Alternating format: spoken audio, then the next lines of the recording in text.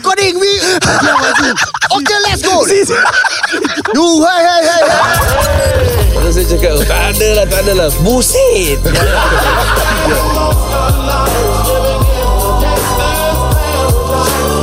Podcast ini dibawakan khas kepada anda oleh teman-teman kami di Shortcuts, jenama pilihan nombor 1, suplemen yang halal untuk kesihatan dan penurunan berat badan di Singapura. Kalau nak kurus, rasa badan anda naik, flavor apa yang anda inginkan, kopi, teh tarik, apple juice, coklat, strawberry, semuanya ada. Dan bagi mereka yang ingin cuba untuk kurus dalam masa 7 hari, silakan sahaja beli sekali, pasti nak lagi. Gunakan promo kod OKLETSKURUS untuk dapatkan 10% diskaun dengan produk-produk Shortcuts di www.shortcuts.co. Ikuti Instagram dan juga TikTok mereka @shortcuts.co. Right now, it's on to the show.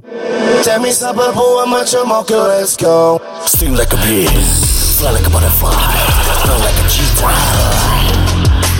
hug like a grizzly bear. Itu monyet bodoh. Swim like a fish, swim, fight like Achilles. I'm not a fighter, I'm a lover. I love you, amazing. Swatter to the cash, put your hands up. Semua mana fresh, let's stand up. Aku masih berdiri, nye. Okay, let's go. Sting like a bee, let's go. Fly like a butterfly, run like a cheetah, hung like a grizzly bear, swim like a fish, fight like Achilles. It's the final countdown. Selamat kembali ke podcast OK Let's Go. Kita berbicara dengan seorang Embalmer di Singapura. Dan apa soalan lagi yang ingin ditanya?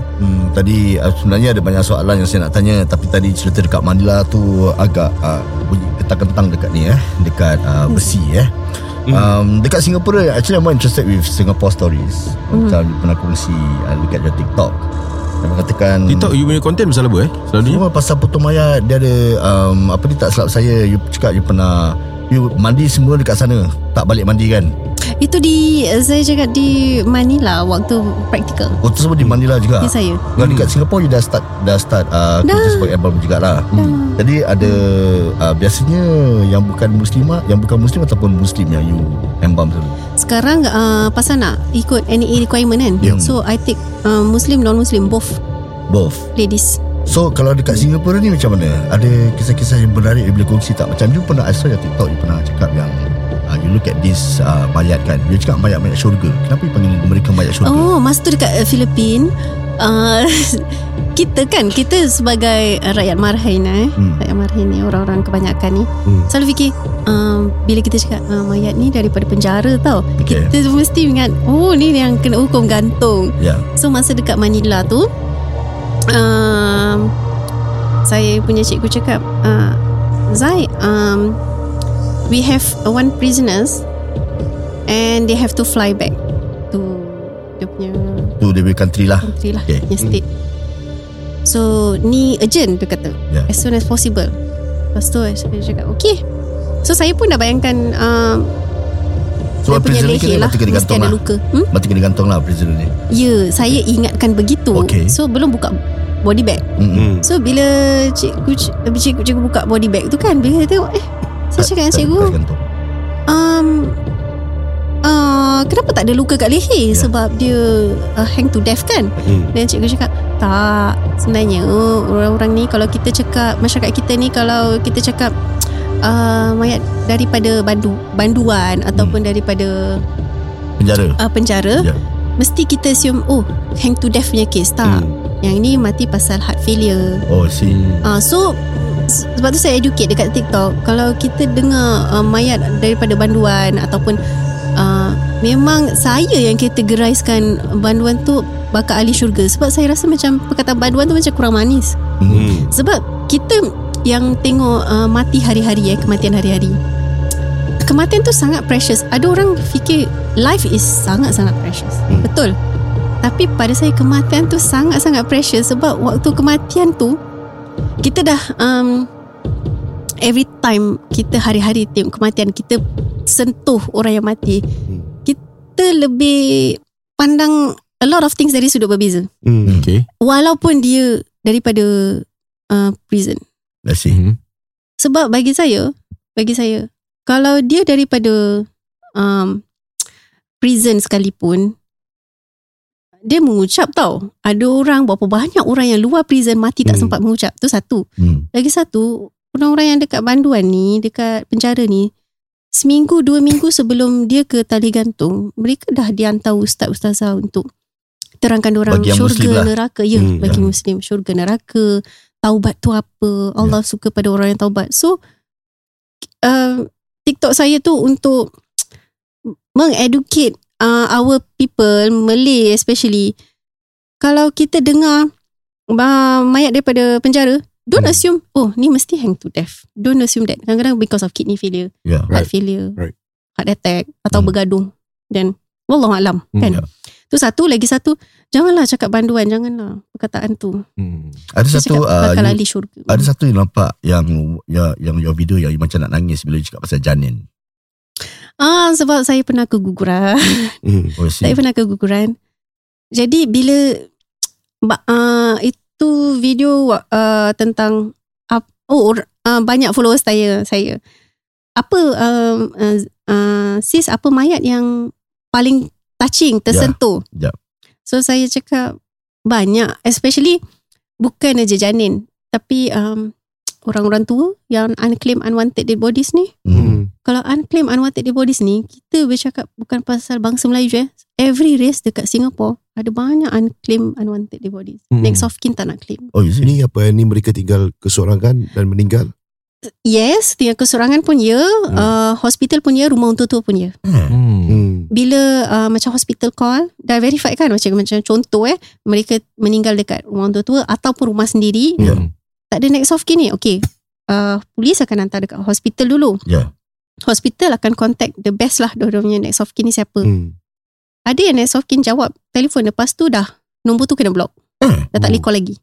So diorang akan simpan dekat freezer macam 2 minggu paling-paling. Lepas tu diorang akan hantar macam, okay, kalau Malay kita ada Ihsan Kasket yang uruskan unclaimed unwanted bodies. Kalau Kristian diorang ada diorang yang missionary, yang volunteer, yang memandikan, uruskan.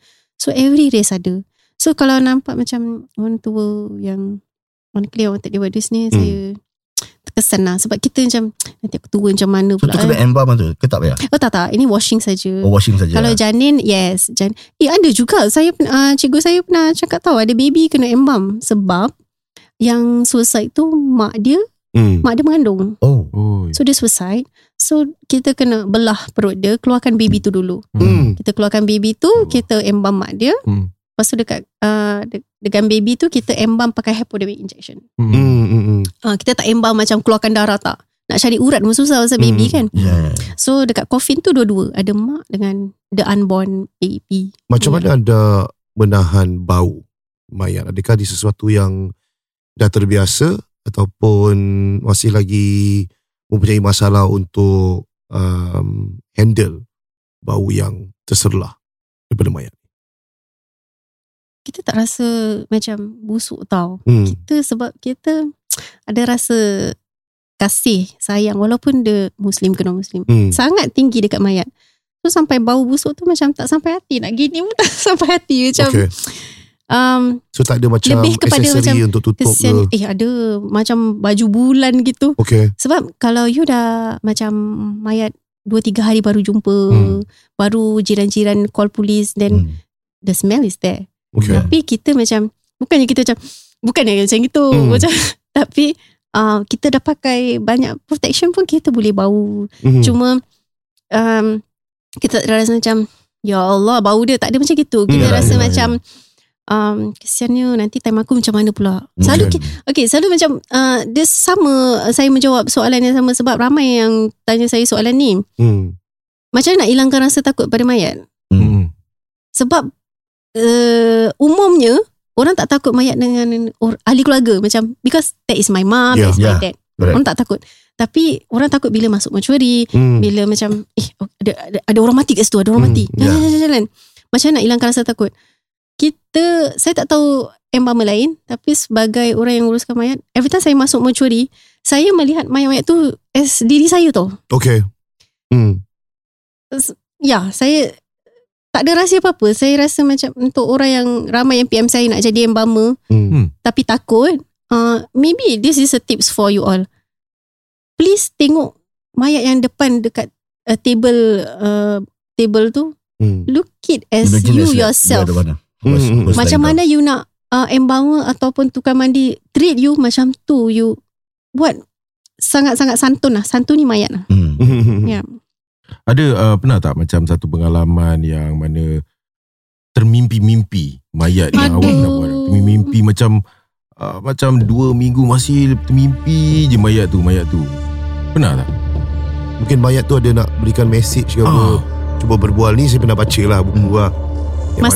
Mastika jangan percaya. Mastika jangan. Itu adalah pembohongan paling besar. Tapi viral lah buku tu Ni lebih kepada, yalah, mereka mungkin sampaikan message. Unfinished business ada perbualan sebenarnya mayat tu pernah lalui satu trauma dan meminta tolong dan sebagainya. Tapi seperti mana kita tahu dalam agama kita, bila matinya anak Adam tu tertinggal, terputus segalanya kan. Tapi ada situasi seperti ni berlaku? Tidak, saya mimpi ada, tapi dia bukan sampaikan message. Dia ketahukan saya. Alamak. Saya mimpi dia dia dekat tempat yang, sorry to say minta maaf, tapi bukan Muslim Dia dekat Filipin waktu saya seorang-seorang kat waktu tu. Saya terbangun, saya macam yang aku mimpi ni orang yang tadi aku uruskan ni. Dia tengah ketawakan saya, tapi dekat neraka. Dia tengah belakang dah ada api. Yang mana dia tengah ketawakan saya. Lepas tu saya macam, kenapa awak rasa tu memang itu neraka lah. Bukan tempat barbecue apa. Bukan. Memang yakin sangat. Saya macam, memang dia tak happy dengan saya punya embalming. Pasal kita student kan waktu tu kan, ada lah yang tak silap ke yang mungkin formaldehyde tak masuk semua tak agaknya. So far itu saja. Tapi dari segi macam saya cakap, kita tak communicate tau dengan mayat, tapi kita boleh tahu perasaan dia. Saya ada satu mayat ni, non-Muslim lah.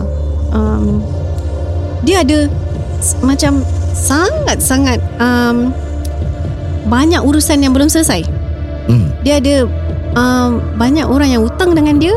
Dan dia juga ada hutang orang. Pasal saya tanya, saya macam, kenapa the feeling is so strong. Saya tak cakap saya ni kasyaf in Malay apa?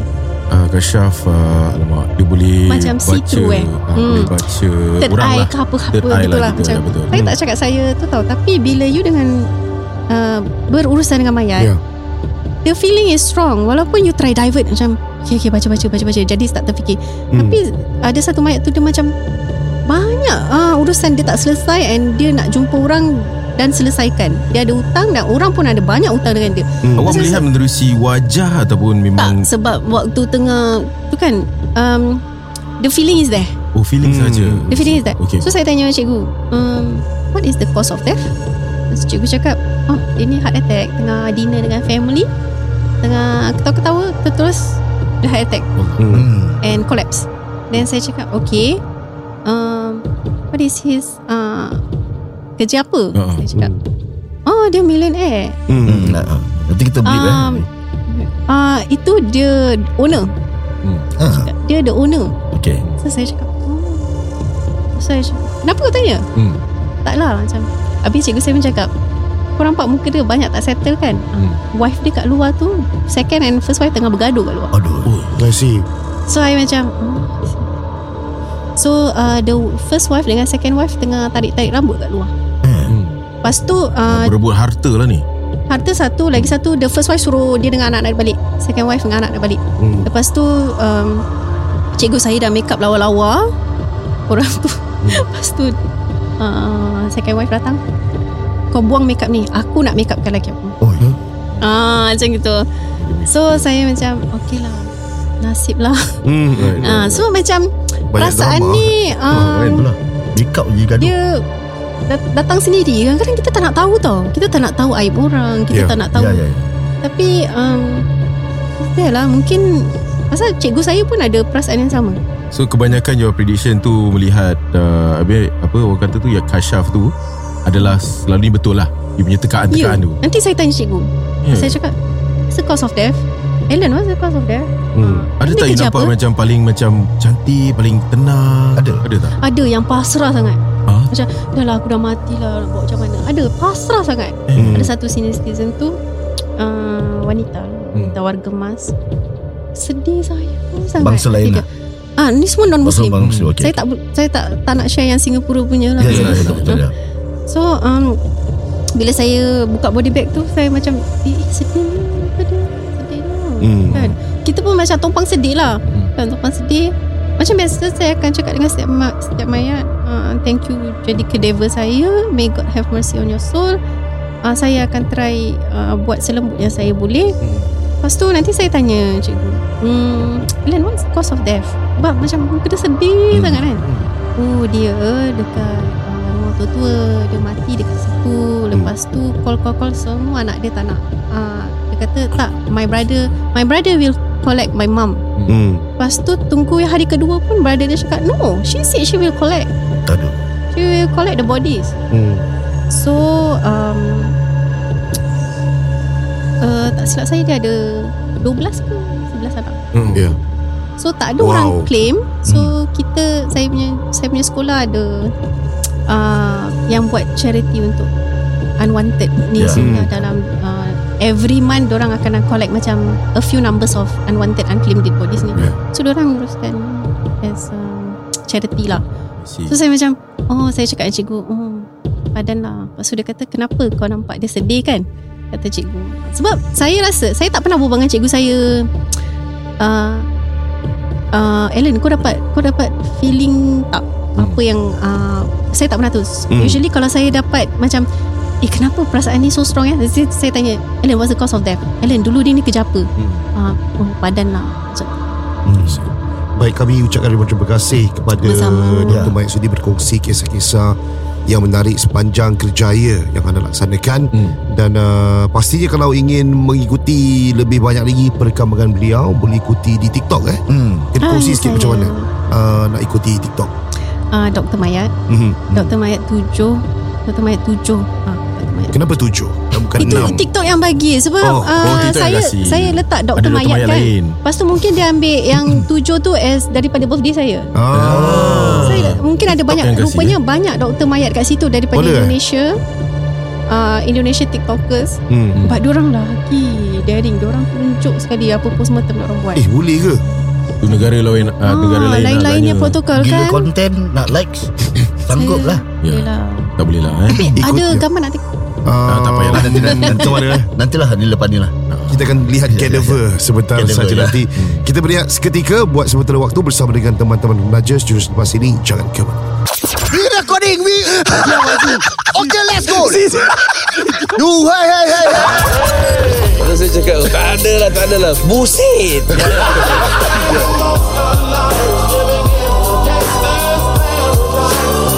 Podcast ini dibawakan khas kepada anda oleh teman-teman kami di Shortcuts, pilihan nombor 1 suplemen yang halal untuk kesihatan dan penurunan berat badan di Singapura. Kalau nak kurus, rasa badan dah naik, flavor apa yang kau nak, kopi dia tarik, apple juice, chocolate, strawberry, semuanya ada.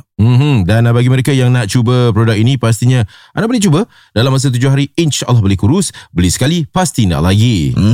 Gunakan promo kod Let's Kurus untuk dapatkan 10% diskaun untuk produk-produk Shortcuts di www.shortcuts.co.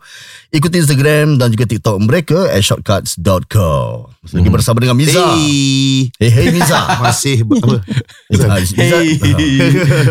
Alright, Miza, ni ada satu lagi cerita, Miza. Yes. Ni semua daripada Ever since I gain weight Terus.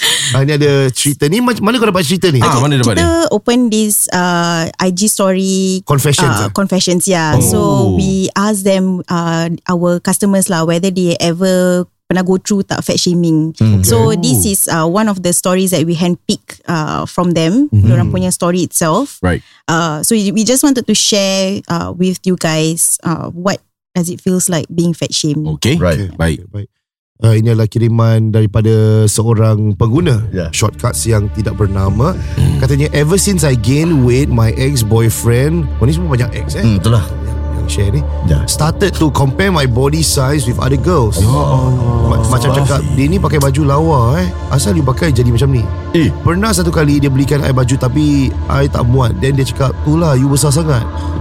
Ex-boyfriend dia gemuk ke kurus? Aku tak tanya lah.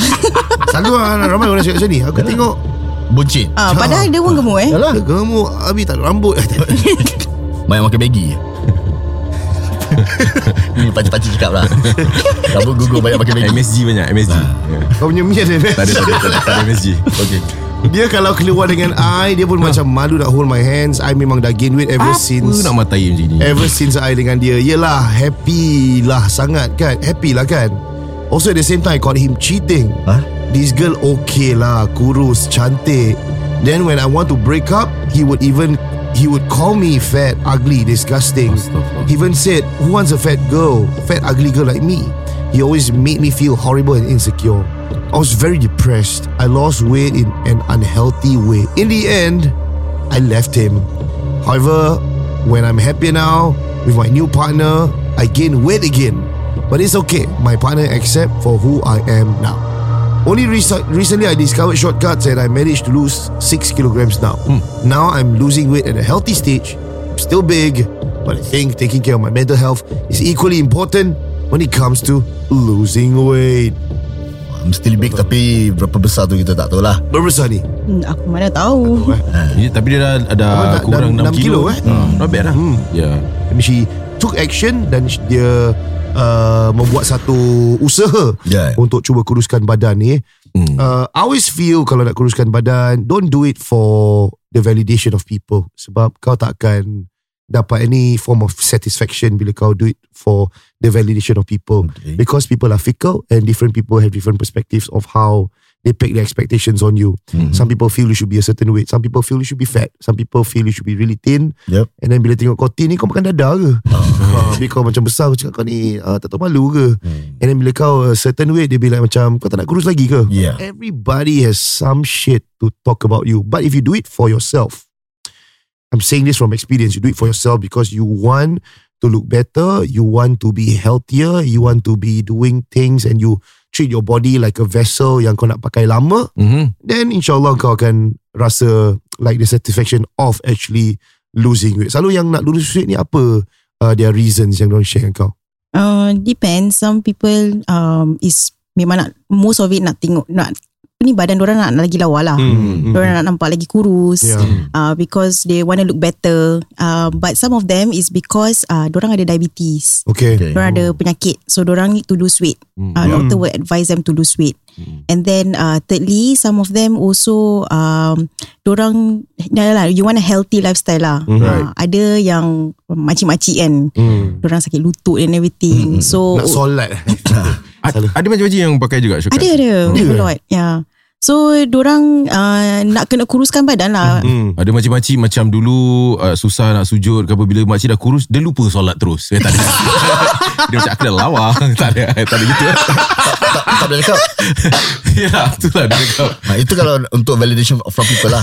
Belum tu boleh lupa. Tapi fikir gitu tak baik. So, ada memang ada makcik macam tu lah. Tapi kita jangan judge. Ya, jangan judge sama macam tu kan. Makin dah lawa, makin cari kan. Makin muda, makin ranggi. Makin makeup, keluar makeup leceh nak sembahyang. Ni nak makan makeup kan leceh nak solat. Ada makeup yang boleh kalis, apa boleh tebus air ni? Ada lah, no such thing lah. Jangan percaya benda ni. Tak ada ke? Tak ada ke? Ada makeup halal tu. Tu apa? Tak ada benda ni, semua merepek. Makeup kena buang makeup. Itu marketing. Aku ingat betul tau. Tak lah. Boleh lah. Apa sih? Bini kau beli Tak lah, aku tak tahu. Aku tak tahu lah. Tapi memang tak ada lah. Ya, baik. So macam mana ni? Aku mati-mati ingat ada macam makeup. Sebab aku dengar. Ada waterproof, ada makeup yang kira boleh ambil uduknya. Common sense lah. If you put something on top of your skin, how can the water pass through? Okay. Aku ingat ada macam pores atau whatever. Teknologi. Kan dia cakap aku dah kena kelentong lah. Kini makeup wuduk friendly. Apa tu? Wuduk friendly. Betul tak betul? Ni kau cakap boleh gempas untuk dunia kata. Korang jual-jual. Tak ada such thing. Pasal aku pun buat banyak research about this. Like if you can go on TikTok, there's a lot of ustaz debate about this as well. So you have Ustaz to do Wadi, a lot of What do you know my favourite role? Yes, man. Single ada belum kahwin lagi. Mana boleh bias ustaz. Apa? Tapi betul juga. Ada yang ustaz cakap itu, ada yang cakap boleh, ada yang cakap tak boleh. Tapi most of them say tak adalah. Even ustazah pun cakap tak boleh. Okay, baik. Balik kita pasal makeup sekarang So nak tanya tadi pasal diabetes ni, orang diabetes boleh ambil shortcuts ke? Boleh ambil because we contain no sugar. It doesn't spike anything about with their diabetes. But some of them, we have a lot of customers yang ada diabetic, so diorang consume. I won't say that it really helps them with the diabetes, but obviously it helps them to lose weight. So it's very very helpful as well. Berbalik pada apa yang mereka makan lah. Itu satu perkara kena jaga sebagai orang yang menghidapi kencing manis. Jadi yang sedang mendengar, kalau nak tahu anda ada kencing manis ke tak ada kencing, tengok ada semut tak? Betul Betul Betul tak betul? Betul lah. Ni aku tahu. Jawapan kau ada semut-semut. Itu namanya kencing manis. Ya ke? Jangan kau rasa pula. Jangan rasa. Kalau jamban keluar ular, taklah. Itu ada cerita-cerita dulu lah. Itu pernah jadi kencing saka. Tak, itu kira kampung-kampung dulu ada orang cerita. Tak, kat Singapura pernah jadi. Ada HDB. Ada ke? Ada ular keluar kat toilet bowl ni. Ular pokok. Korang Google ada. Ular pokok. Ada hijau kali hijau tu ular pokok lah. Hijau. Ada pernah nampak ya. Jadi belilah shortcut jenama pilihan nombor 1. Suplemen yang halal untuk kesihatan dan penurunan berat badan di Singapura. Nak kurus, rasa badan dah naik, flavor apa yang kau nak, kopi, teh tarik, apple juice, coklat, strawberry, semuanya ada. Anda boleh hilangkan berat badan. Sial lah korang. Sorry. Hilangkan berat badan dengan mudah dalam masa 7 hari. Beli sekali, pasti nak lagi. Gunakan promo kod OKLEXKURUS untuk dapatkan 10% diskaun untuk produk-produk Shortcuts di www.shortcuts.co. Ikuti Instagram dan juga TikTok mereka @shortcuts.co.